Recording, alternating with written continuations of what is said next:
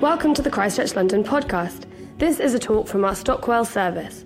To find out about upcoming talks at each of our services, or to listen to other talks, please visit christchurchlondon.org. Great to be here in Stockwell. My name is Joel. For those of you who I haven't met before, it really is a joy to be here again. I have lived in London for over 10 years, and I have never, ever got on the wrong train, heading in the wrong direction, until this morning, when I realised I was heading to Edgware, I think, instead of Stockwell. So I had a bit of a panic, but I'm here, and it is really good to be here with you. As Lars said, we are spending some time as a church refocusing on the theme of discipleship, this massive part of what it means to be a follower of Jesus, specifically in this moment, in this city, in this unique time that we are in.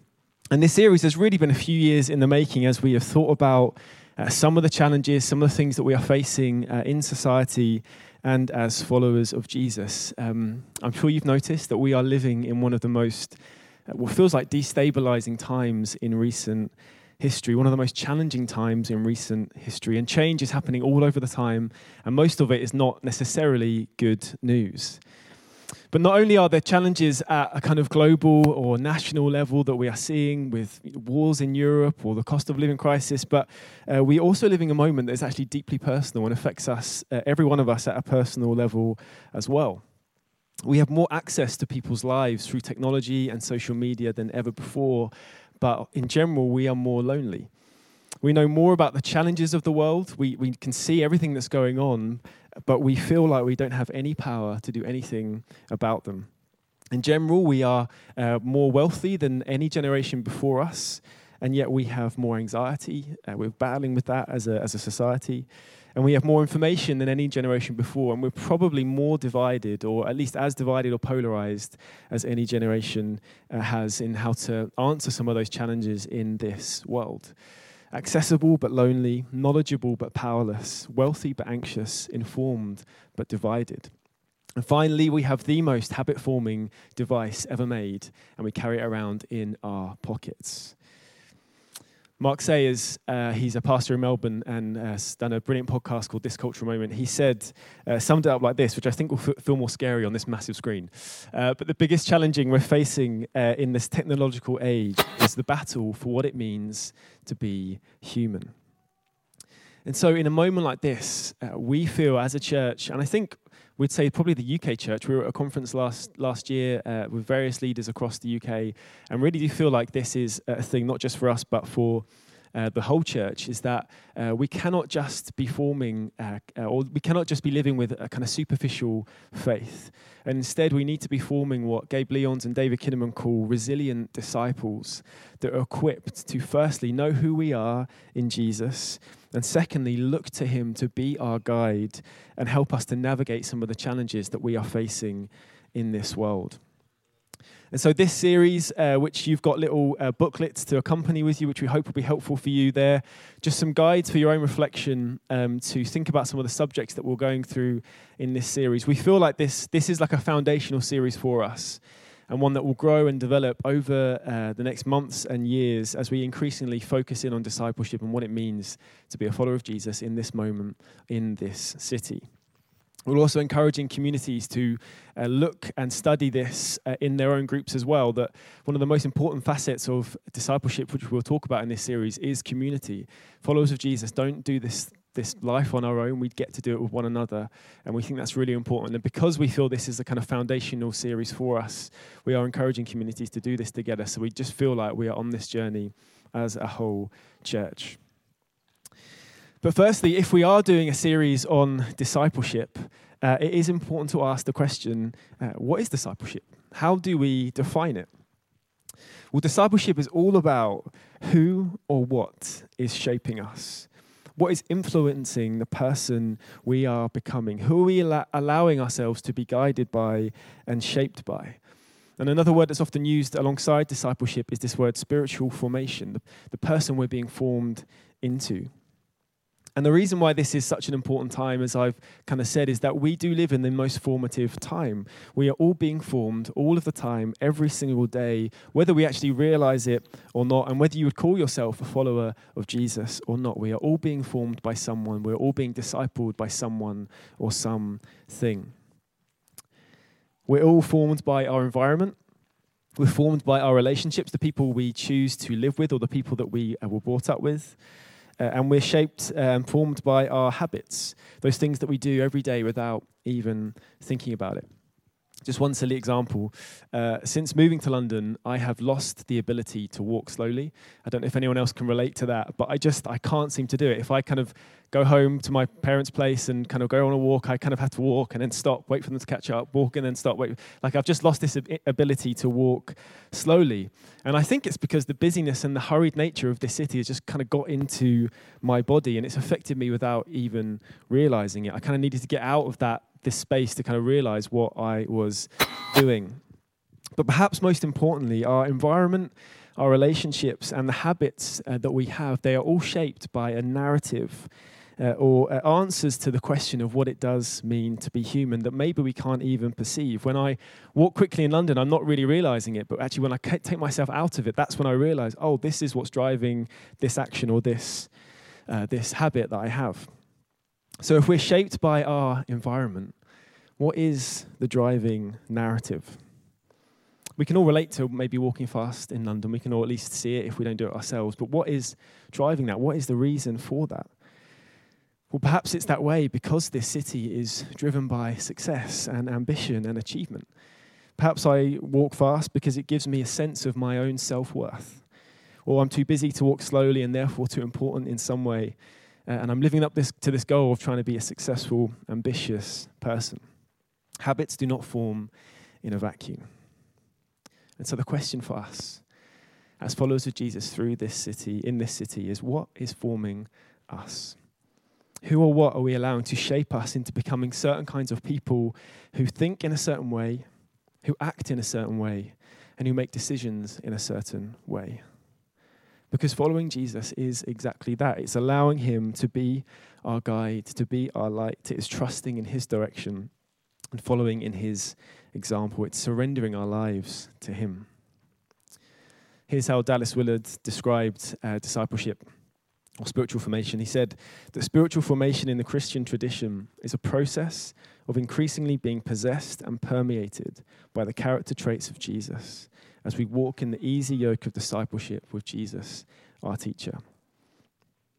But I also think it's really important for us to recognize in a series like this that many of us will bring to mind different things when we think about discipleship, probably based upon our own experiences. For some, we might think of like a quiet time in the morning. For others, it might be sort of mentorship, things that we've maybe experienced in the past. And it definitely is those things, but it's also so much more than those things as well. And so to help us, I think what I'd encourage you to do is use the resource to really think through what has discipleship looked like in my life? How do I reflect on that in my own journey of faith? And then do that in your community as well. But what we also have done is create this kind of sentence to kind of ground this series, but also our approach to discipleship, if you like. And we hope it's kind of memorable for you as well as you think about it in your own time. And we've come up with the sentence that discipleship is the daily journey of being loved by Jesus, learning from Jesus, and living like Jesus. It's a daily journey because it is exactly that. It is living through the ups and downs of life, in the most difficult times and the most joyful times, of knowing that we, first and foremost, are loved by our Creator, that we are known by him, we are seen by him, we are led by him, and we're invited then to learn and live like him in this city, in this time. But I don't know about you, but often when I think about my own faith journey or my own discipleship, I always rush to the doing, unsurprisingly, with my tendency to walk fast. But I often just think, how do I become more like Jesus? How do I do it with my own control, with my own willpower to try to achieve this kind of goal of what I'm trying to get to as a follower of Jesus? And the temptation, I think, of this approach is to squeeze our discipleship into a series of tick lists or tasks that we put on our shoulders. And what's been my experience with that kind of approach has actually just been a sense of guilt that I'm never actually doing enough, or I actually fail, I find it hard to fulfill that set of tasks or that tick list that I've given myself. And I think the opposite is also true, that if we can, through our own willpower, fulfill those set of tasks or tick lists, we can kind of like lose the power of what we're doing because it becomes more about completion rather than encountering Jesus as the creator and redeemer of our lives. And so the goal of this series is not purely to create, a tick list or a list of tasks. It's not for us all just to conjure up enough willpower to spend some time in the morning reading our Bible. Those things can be beautiful things. But there might be some of us here that have tried and tried and tried with that approach and it just doesn't work for whatever reason. And you might be thinking, oh no, they're just going to remind me of all the things, all the stuff that I just don't get to do, or all the things that I feel like I failed at over the years. I do think it's important just to recognize on the outset of this series that we cannot expect everyone's discipleship journey to be the same, with the multitude of different personalities, of different life experiences, life stages. Our discipleship journey will not all look the same all of the time. And in fact, it won't look the same throughout the course of our lives. There are different principles and practices that we will all share, but it's really, really important, and it's really important to work all these things out in community. But how they actually might work out for yourself in your own life, it could be very different to the person sat next to you. And so my hope is that through discussion in your community, through looking through this booklet, you will just learn more about yourself, learn about your own discipleship, how you learn, how you connect with God, and just grow in your kind of discipleship toolkit, for want of a better phrase, throughout this series and throughout this journey that we'll take on as a church. And so where do we begin? When we think about discipleship, where do we begin in a series like this? Well, I think to answer the question of who am I becoming, we need to know who we already are. The beginning of discipleship is about knowing our identity by answering that question that Mark Sayers posed. What does it mean to be human? Over 10 years ago now, the author and marketeer Simon Sinek gave a talk that's become one of the most viewed TED Talks of all time, nearly 60 million views. You may have seen it. It's called How Great Leaders Inspire Action. And his basic premise is that most leaders, they quickly rush to what when it comes to thinking about their products or communicating their ideas, whereas they'd be far more successful if they started with why. And he gives the example of Apple and how they broke into this computer market that was dominated by Microsoft.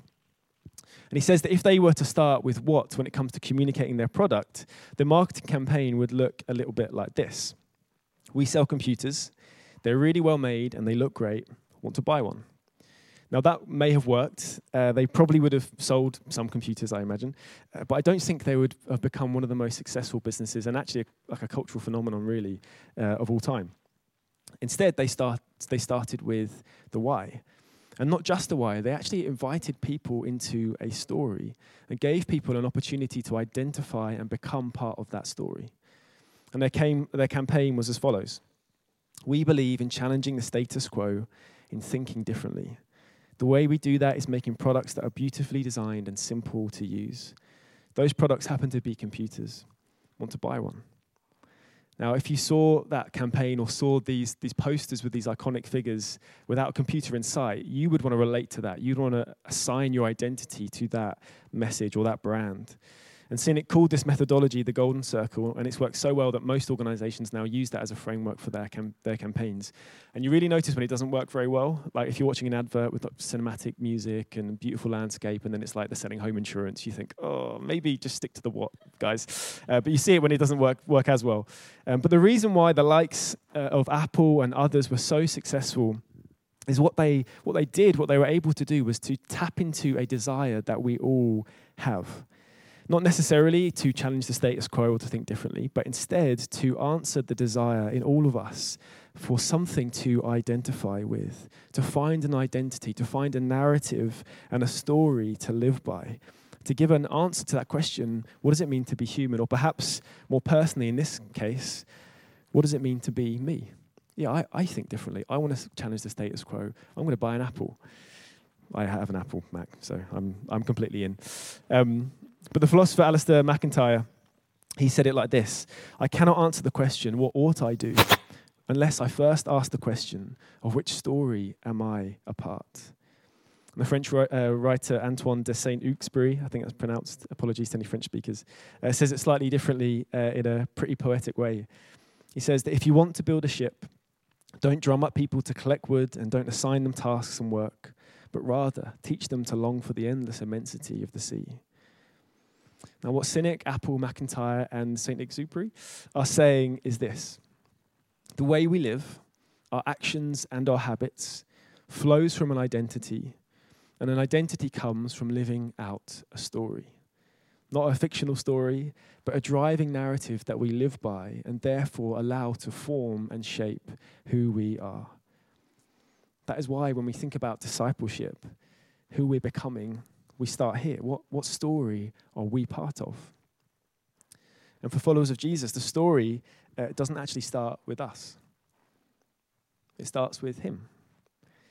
And how we know this is actually through a story, through the story of a family, a nation, a person, and a community. And through the story of Abraham and Sarah and their family, through the people of Israel, through Jesus, and finally the church. It is this story that we find ourselves in and find out who we are, find an identity to hold on to that is secure and stable and strong. So let's read some of that story. And we're going to read a well-known psalm. It's Psalm 139 to kind of remind us of the story that we are part of. And as I read it, just allow the words just to sink in. Allow yourself to kind of get caught up in the story that we get to be part of. And we're all invited to be part of from what we read in Scripture. So Psalm 139, and the words will be on the screen. You have searched me, Lord, and you know me. You know when I sit and when I rise. You perceive my thoughts from afar. You discern my going out and my lying down. You are familiar with all my ways. Before a word is on my tongue, you, Lord, know it completely. You hem me in, behind and before, and you lay your hand upon me. Such knowledge is too wonderful for me, too lofty for me to attain. Where can I go from your spirit? Where can I flee from your presence? If I go up to the heavens, you are there. If I make my bed in the depths, you are there. If I rise on the wings of the dawn, if I settle on the far side of the sea, even though your hand will guide me, even there your hand will guide me, your right hand will hold me fast. If I say, surely the darkness will hide me, and the light become night around me, even the darkness will not be dark to you. The night will shine like the day, for darkness is as light to you. For you created my inmost being. You knit me together in my mother's womb. I praise you because I am fearfully and wonderfully made. Your works are wonderful, I know that full well.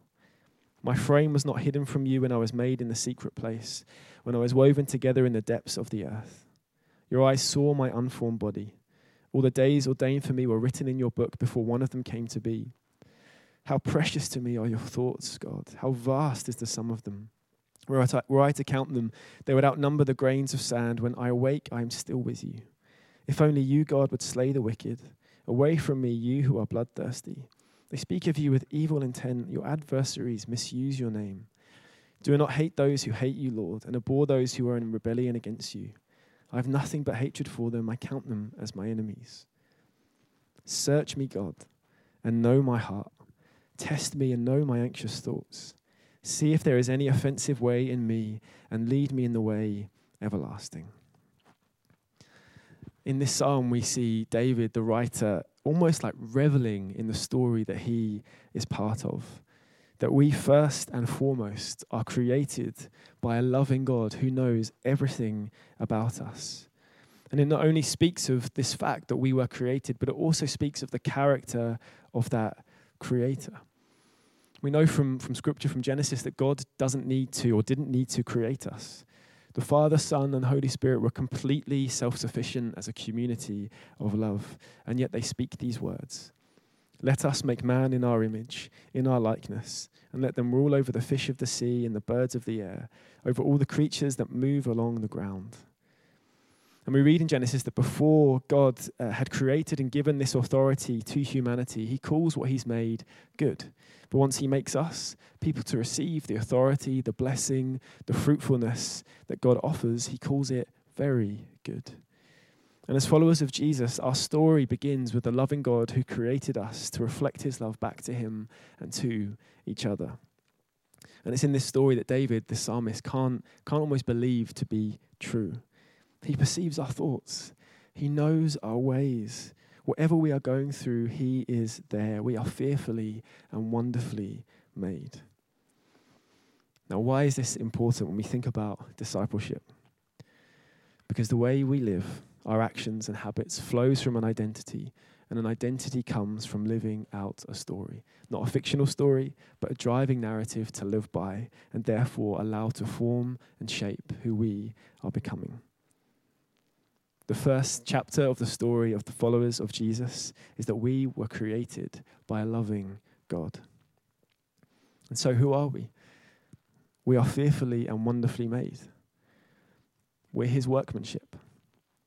We are sons and daughters of God. We are not our own, but belong to him.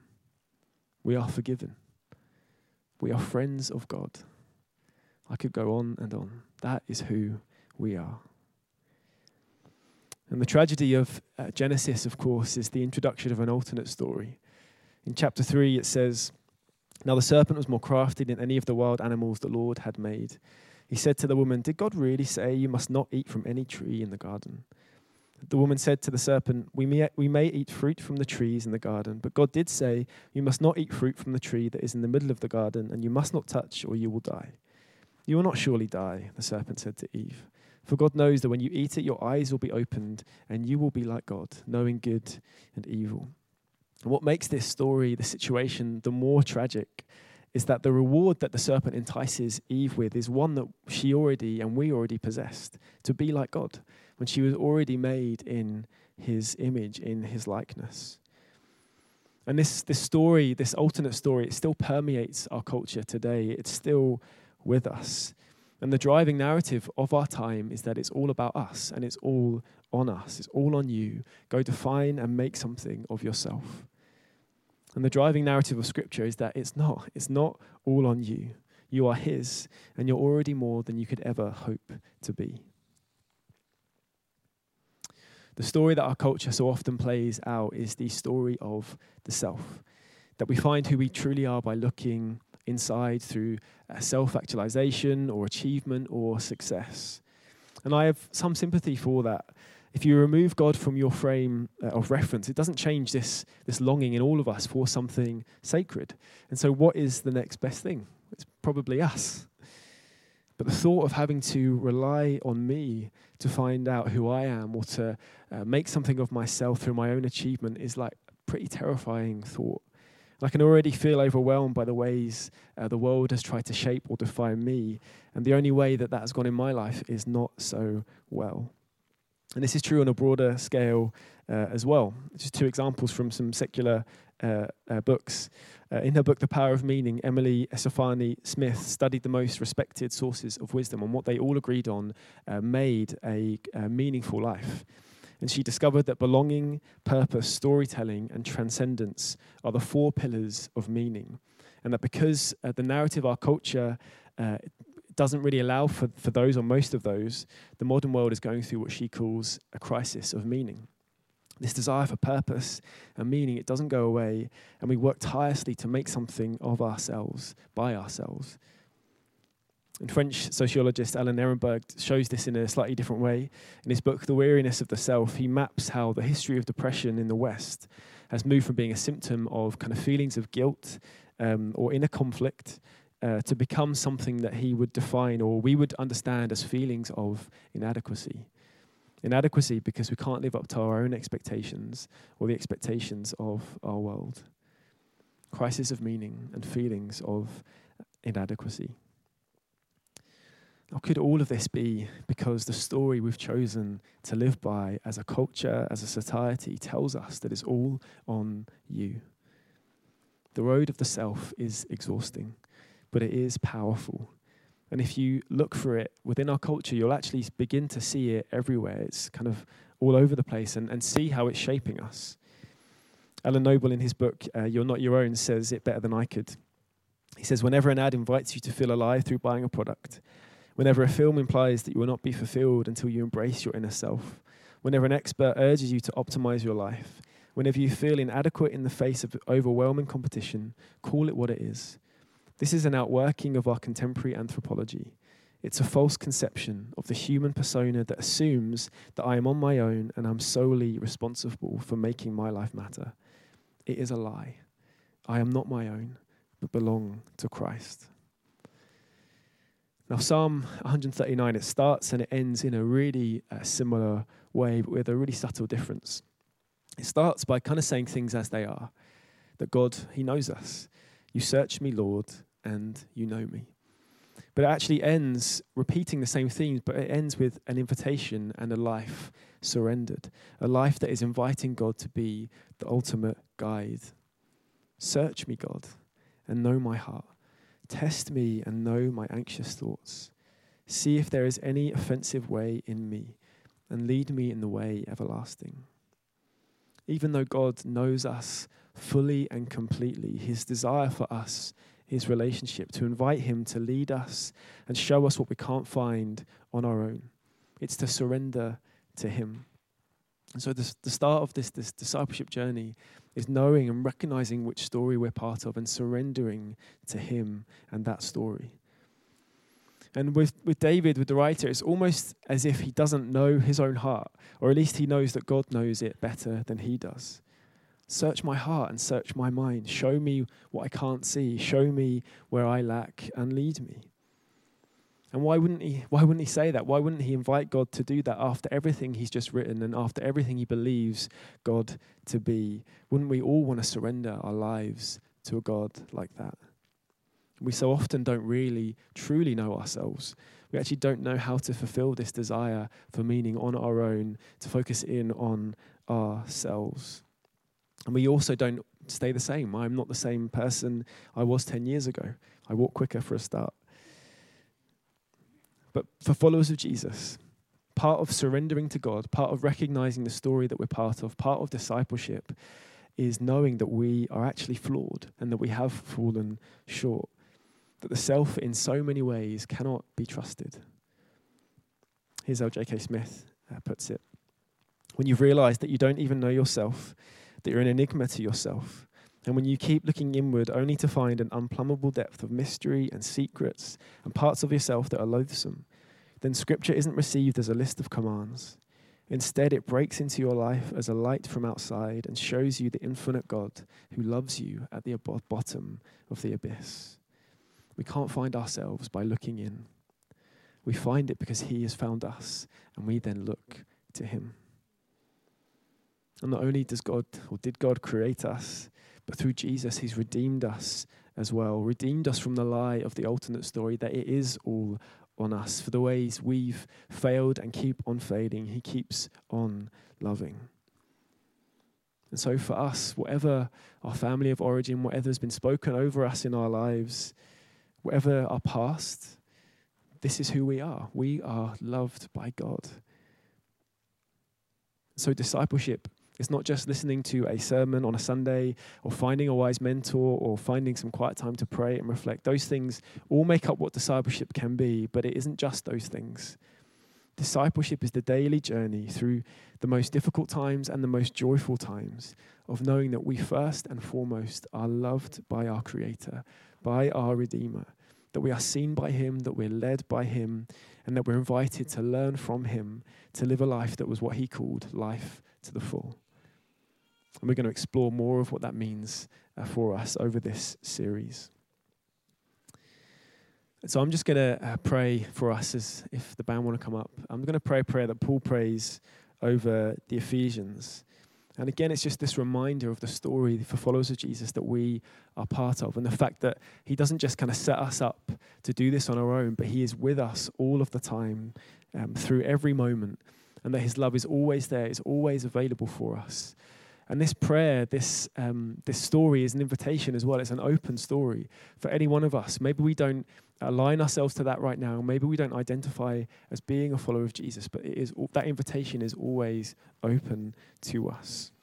So as I read this prayer, maybe close your eyes and just remind yourself, or maybe even understand for the first time just how God sees you, the love he has for you, and we'll move through the service.